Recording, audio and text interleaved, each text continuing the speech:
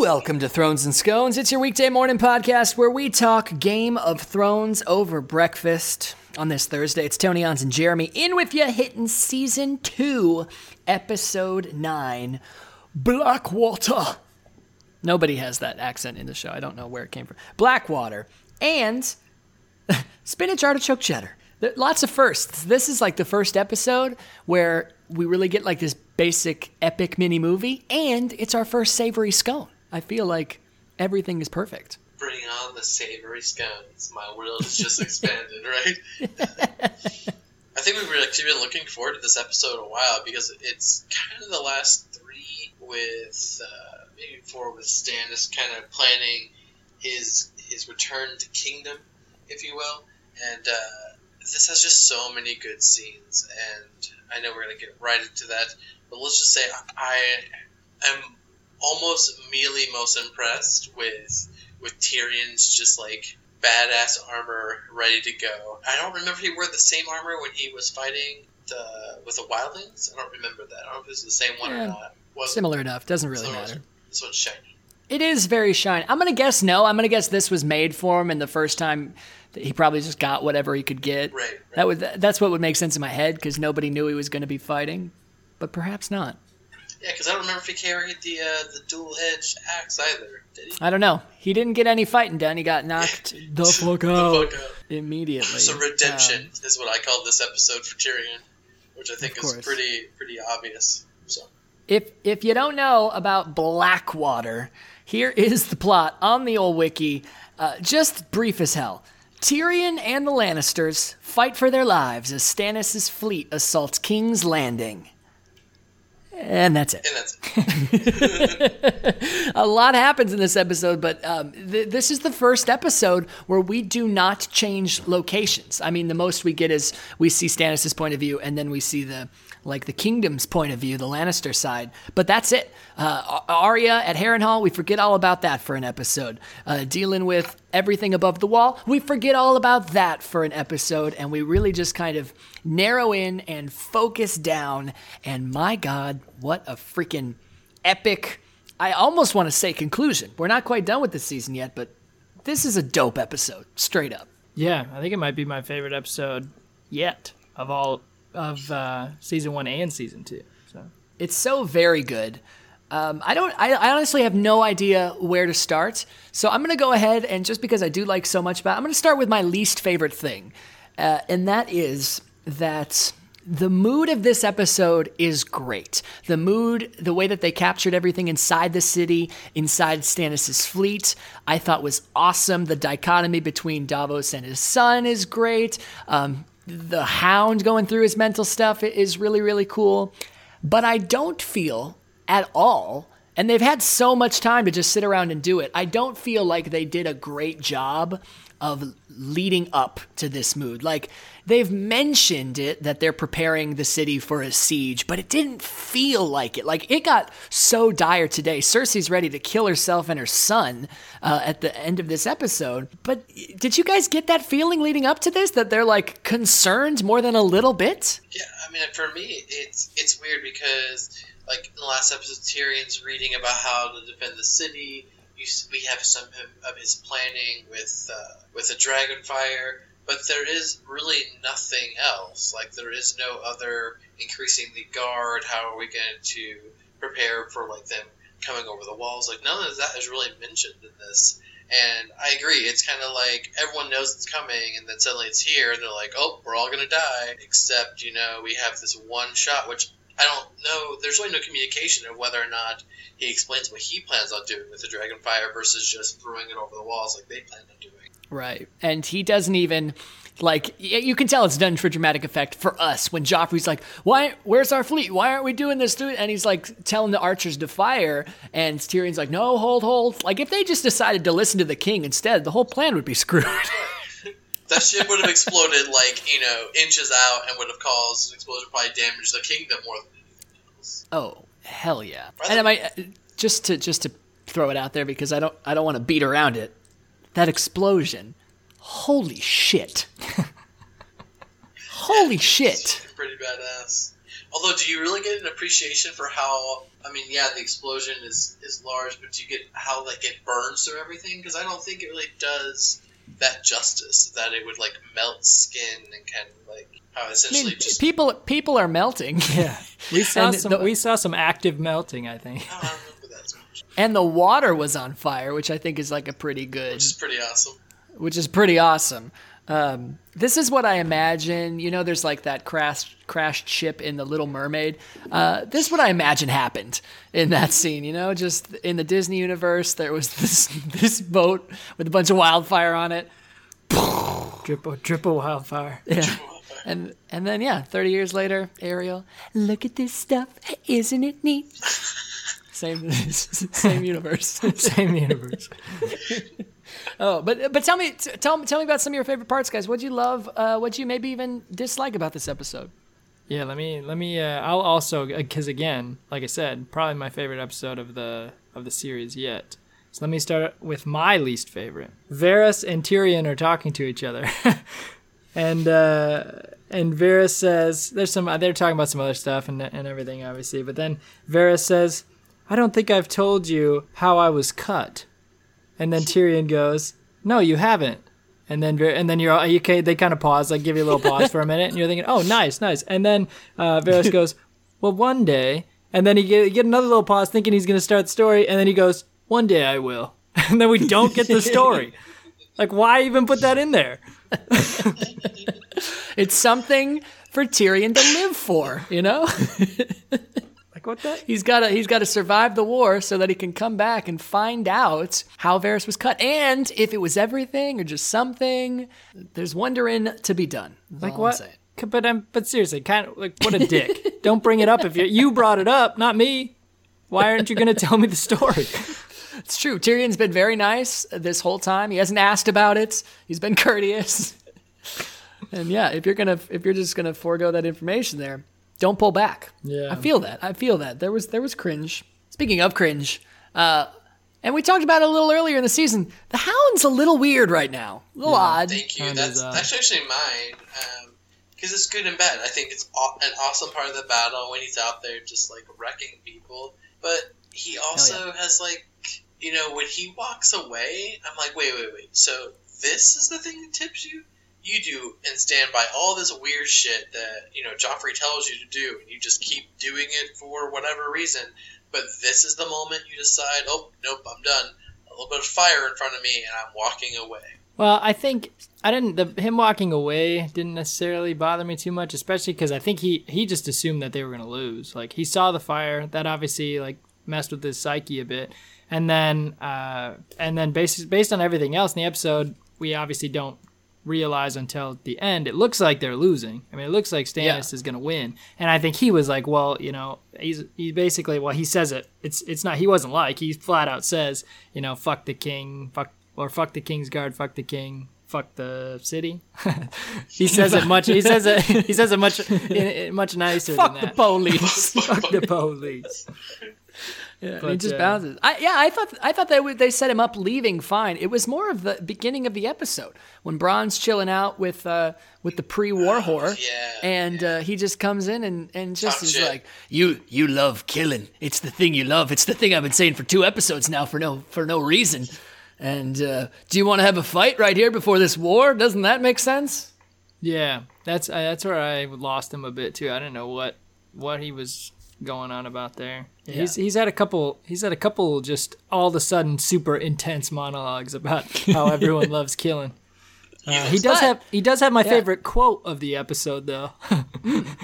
Is it fuck the police? No, well, he's got 2. That's a good quote, but even better when they're leaving the gate, he says, "Any man dies without a clean sword, I'll rape his fucking corpse." You think he would hold true to that? I mean, well, he was dragging a couple people back, and you're like, what are you doing with those guys? But I mean, really, if you're dead, I mean, I feel like that's worse for him than the corpse. I'm not really sure. I'm What's not the hell really sure. doing Like, over there? It's getting busy. yeah. That'll show him. Yeah, our soldiers were not very well prepared. He's going to be out there for a while. Well, I think in the first scene, right, doesn't he push one of his soldiers into someone's sword, like, almost immediately when he walks out? So that guy's getting a little loaded later. Maybe he had his eye on that one. He's like, whoa, pretty boy, come here. I'm going to go ahead and play you Fate stand right in front of me. You stand right here. Oh, he does cut multiple people in half in this episode as well. That's impressive. Just straight in half, armor and all, done. Oh god, it was dope. The fighting in this is so well done. This is the first, because we've talked about it before. They've had a couple fight scenes that like are cool for what they are, but choreography wise, This doesn't work. leave a little more to be desired. This whole episode is just jam-packed of crazy action. You see a dude's head get squashed in by a rock. Like you feel the tensity, the tension when they're like bringing the battering ram up and everything. When Tyrion comes out and cuts that dude's leg off.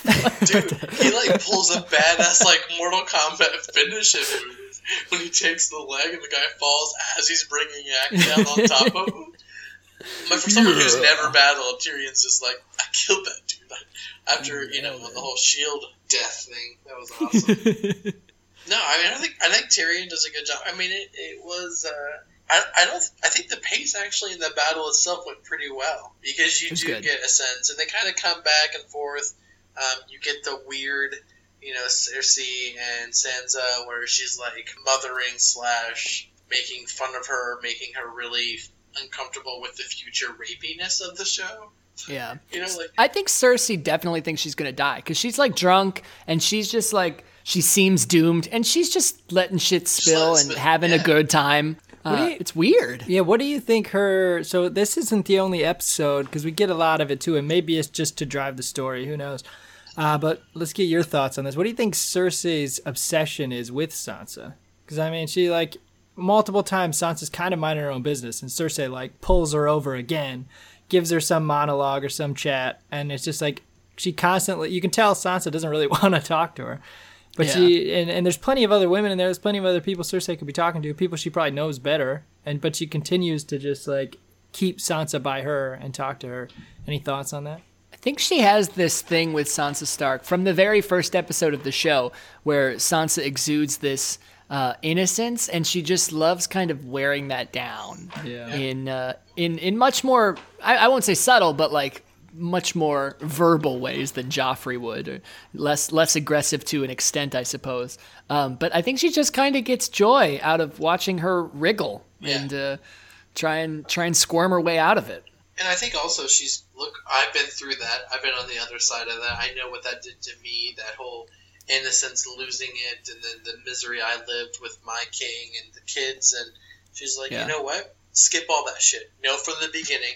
I know you hate Joffrey. Yes, he's an asshat. Have kids. Take care of your kids. Fuck the rest. Yeah. Like, don't be so weak. And I think that's what bothers her so much about Sansa, is she comes up so weak to her. Yeah. Well, she's essentially being thrown into this position that Cersei has already been in. And I think there's part of it where she like wants to see Sansa do better, and part of it where she's relishing in the fact that she knows she won't.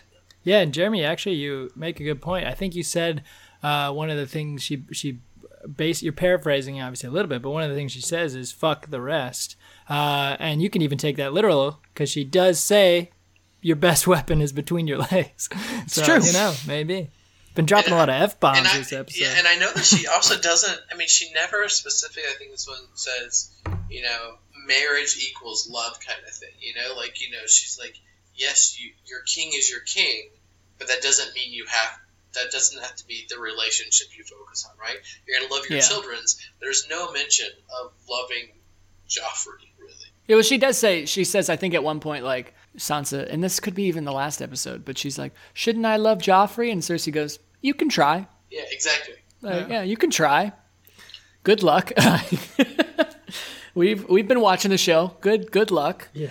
And, well, guys, she said it multiple times. She loves him with all her heart.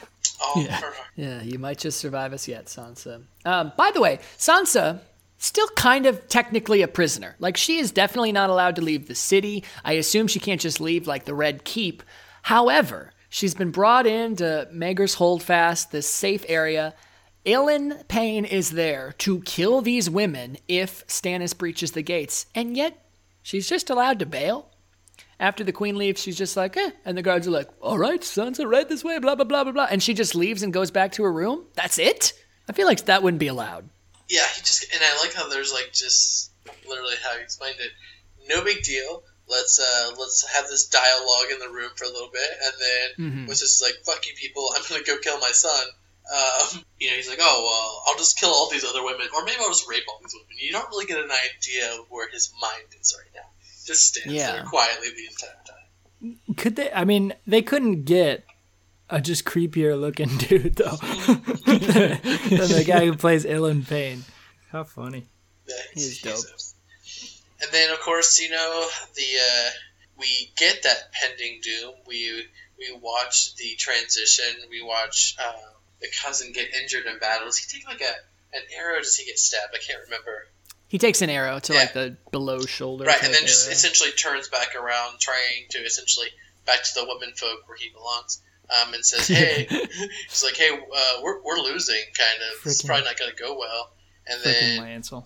Yeah, and then Cersei's like, "All right, well, go get Joffrey because I can't have." We think, maybe she's trying to get him out of the city. I don't remember. Like, I know Tyrion learns like the way out of the city, but does the rest of them have that conversation? I don't remember that episode. You're referring to Cersei and them? Yeah. No. Like, Tyrion has an escape route, but that's more for Shae, right? No, that's what he's thinking. Yeah. Well, Tyrion leads all that whole garrison out of one of the escape routes, so they come out behind Stannis's. Yeah. But I don't remember, like, and it's funny. So why does Cersei plan on her and her son dying when they have that ability to escape? I thought that was like. I don't think she knows about it. Yeah, she doesn't know. No, okay. And you would think she would know about that, seeing how she's been queen and been there. Yeah, perhaps. Yeah. Also interesting, maybe not something we'd expect. Joffrey, a coward? Are we saying a little bitch has been hiding in him the whole time? Unexpected. What? I can't believe it. And with all his obsession with the crossbow, doesn't bring that with him? Like, yeah, that's a great point, actually. That's like no the crossbow one weapon found. that he masturbates with. So I'm pretty sure he's ready with this thing. He doesn't want to be. He doesn't want to be fully torqued the whole battle. It was all gunked up. He was actually having it cleaned at the moment. It was too jammed. Yeah, it's so ridiculous. Speaking of escape, real quick, do you guys remember, it might have been in the season 1 recap when we were talking about Sansa Stark, and I said that Sansa has these moments where it's pretty obvious what she should do, and then she doesn't do it, and it pisses me off. Yep. Here's the first one of those, where why the hell wouldn't she go with the Hound? Because he's scared? Because she's a little freaked out of it? Like, she thinks the city's going to get sacked and she might get raped or murdered. Like, really? I don't buy it. And he really hasn't done anything to her. If anything, he's protected her on multiple accounts. So why is she not? Yeah, I don't get it. She even thanked him. I think the whole reason that they're setting it up is because when she did go and thank him, he's like, I fucking love killing. And so she's a little freaked out from that one conversation. But I mean, he is absolutely the least of all evils in this scenario. So I don't get it. He's shown more loyalty to protecting her than anyone else has. Yeah. And then, of course, at the end, we think King's Landing is going to fall. I do have one more little thing. Stannis gets on top of the walls pretty quickly, but like Tyrion and Pod and all of them are up above that gate that they're trying to ram down, and we don't see Stannis come near them ever. So did they go to a totally different part of the gate to try and climb? I don't understand that. I don't know. And where, like, when they're pulling him back after Tywin comes in, like, I don't know where he is in the city. because they're like, "Oh, leave it, we've lost," and you're like, Right. "But you're in the city, so have you lost?" So you're gonna Yeah. get back in those rowboats and row all the way out, and you think you'll be okay? Like, I was a little lost by that because they get up there on that wall really fast, but then they're still trying to batter the gate down, which makes sense to get more people in. But apparently, I mean, that wall is obviously connected to that back room behind the gate. yeah, Because that's how it's not like Tyrion and them went outside, climbed some ladders to get up on their wall. So how are they not just going from the wall to behind the gate and getting that big group? True. I don't know. I think there's a little. The episode's badass enough that it doesn't really matter. Yeah. But yeah. Again, I'm not super fine bothered picking by it. through a really solid show. So Yeah. what do you guys think of the whole Tyrion hype speech before the battle when Tyrion says he's going to lead him? It was dope. It was a great speech, and it was just like it was one of those like Daenerys always has these speeches that some of them are good, some of them fall a little flat, but the tone is always the same, like very epic, very grandiose. Tyrion's he knows the situation. He's like, nah, hey, listen. Yeah, you're not going to get any glory. Don't ask for gold. You're not going to get any. But if they break into the city, they're going to burn your houses. They're going to rape your wives. These are good people out there. Let's go kill them. And it's a good moment. It's really cool. Especially that's right after the whole Joffrey kind of cowardy thing, and you're starting to see everything fall apart. And it's a good moment for Tyrion. Yeah. And then he almost gets his face cut in half. Yeah, which was pretty awesome. I mean, that was another good scene. Did you see that coming at all? I mean, I know, obviously, we know what's coming at this point, but Yeah, initially. the first time, definitely not. I was so confused. I remember, even this time, I kind of forgot that happened, and then I had to kind of take a second look because I was like, oh wait, wasn't that his side of things? Yeah. Right. Yeah, so because there was a lot going on, and some of I will say, I know there was some color differences, but even in the fight, like a lot of the armor looked the same. I kind of remember he looks up and realizes it's coming, doesn't he? Doesn't the guy kill someone and shove him out of the way, and then like kind of like square up against him before he cuts his face? I think it's actually it's Sir Mandon Moore, which I think George R. R. Martin was just a big Mandy Moore fan and wanted to figure out how to pay tribute to her. So Sir Mandon Moore, I think he's being attacked, and Tyrion like takes the guy that's attacking him down, and he like nods to the guy, and then the guy reels back, and he's like, "Whoa!" and he backs up, and and then Pod goes ham with the spear. Oh yeah, that was a pretty badass. Killing him Through the dome. And of course, Tywin Lannister and the Tyrell forces saving the day at the very end here. I want to pose a question to you guys right now. So Tywin still comes and saves the day. Tywin's there, whatever. But the wildfire thing doesn't happen like that.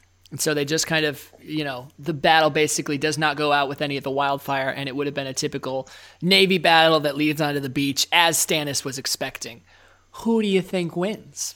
Like, was it the wildfire that did the bulk of the work, or was it Tywin that was the ultimate, like, ex machina of the day? See, I think without wildfire, that would have been a coin flip. Without Tywin coming, obviously Stannis takes the city, takes the throne pretty easily. With Tywin even with Tywin, I think Stannis thinks he can, especially if he gets the city before Tywin gets there, he then has that to kind of defend as well. Sure.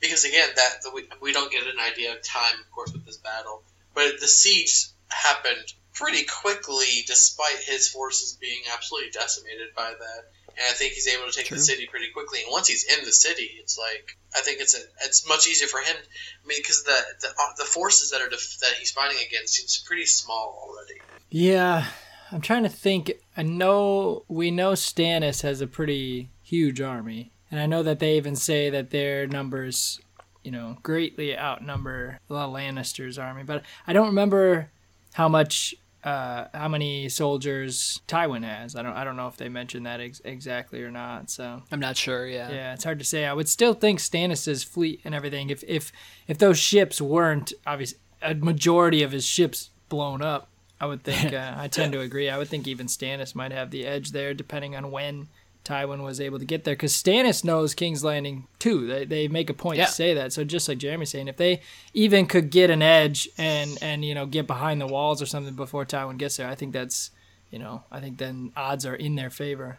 On the smaller scale of things, if at the beginning of the episode things do pop off, the bells don't ring out right away, and the Hound and Bronn were to come to blows, who do you got winning? That's a tough one. I think they're pretty evenly matched, actually. I think, like he says, Bronn says, like, I'm lighter, I'm quicker.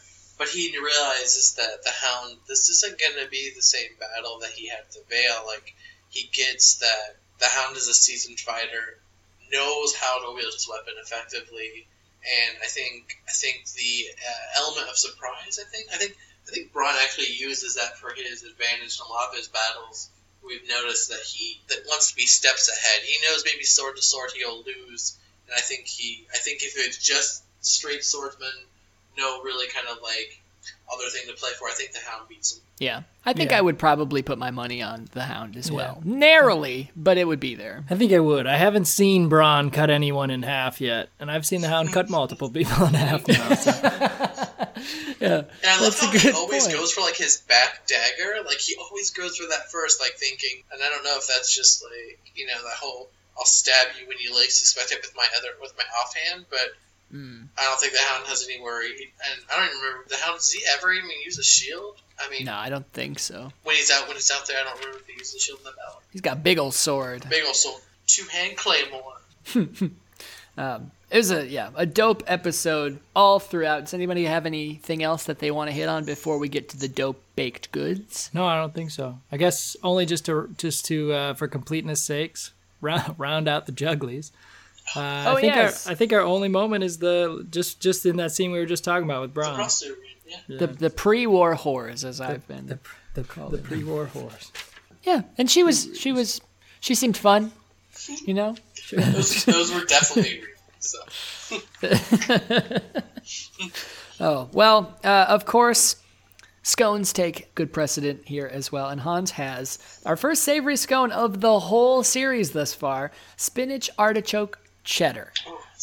We're still not certain that this isn't just a biscuit, I guess, but whatever. Hans, what did you think? So Jeremy's been hyping up these savory scones, so I figured I had to try one. Yeah, and it's actually my first savory scone of my entire life. But I mean, have you had a biscuit before? I have, so it sounds like you've had a savory scone. And it was mediocre. Well, all right. If you would like to hit up our mediocre social media, you can find us at Thrones and Scones on the old Facebook, Twitter, Instagram. Keep up with us at thronesandscones.com, and we will catch you tomorrow to end out Season 2 for Episode 10. You down with GOT? Yeah, you know me. The armor isn't particularly noticeable in the show, but in the books it's more like, it looks like a stag. But Loras comes in to save the day, and he's wearing Renly's armor. And it's said in the books that, like, I think they're telling it from Stannis' perspective or something. Or maybe it's Tyrion who's on his way of passing out, and he looks up and he just sees what he thinks is the ghost of Renly Baratheon coming to cut down the Bannermen. Like, there's this whole mysticism behind everything, which I think is kind of cool in the books. But it might be harder to do on screen. And again, I didn't even realize that, I completely wouldn't have known that was the armor. Unless I've read the books, right? Like, that scene is kind of lost that, other than just, we know who's coming. Yeah. It was just kind of a surprise and a quick turn. Wasn't it pretty quickly? Well, they don't even show any fighting, really. They just show Tywin and them all walking in and say, "We've won." Well, they do. There's that guy as Tyrion's fading out, there's this guy on this white horse who's coming in, and it's horse, and he's kind of cleaning up. Okay. But, which actually, in the books as well, it's not even Loras, it's his brother, who is not a character in the show. Interesting. Just kind of cut, which I think makes sense. He's not really relevant to anything. But... Oh, fuck. My voice is so destroyed right now as well. Like, it might crack out here at some point during the episode.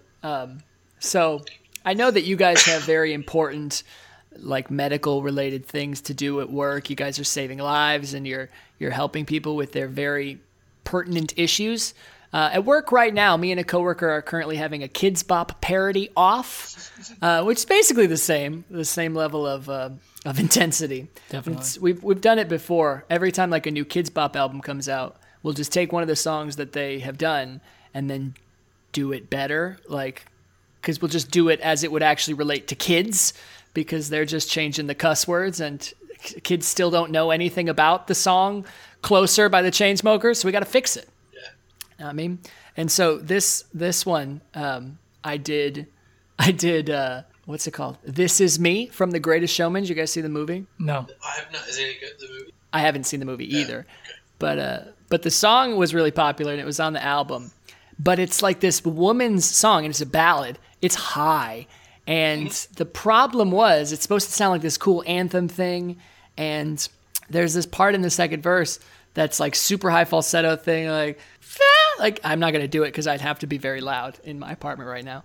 But it sounds dope. And if I take the song down a notch or two, it does not sound dope. Like, it just hits wrong in my range. I can't quite do it. And so it's got to be that high the whole song. But I'm trying to sound like a child, so I kind of have to be nasally and stuff. And so I had to go in after everyone left work last night and just scream the song to get it out. And I've totally ravaged my throat by doing it. And feels good, feels really good. But I'm going to win, so it doesn't matter.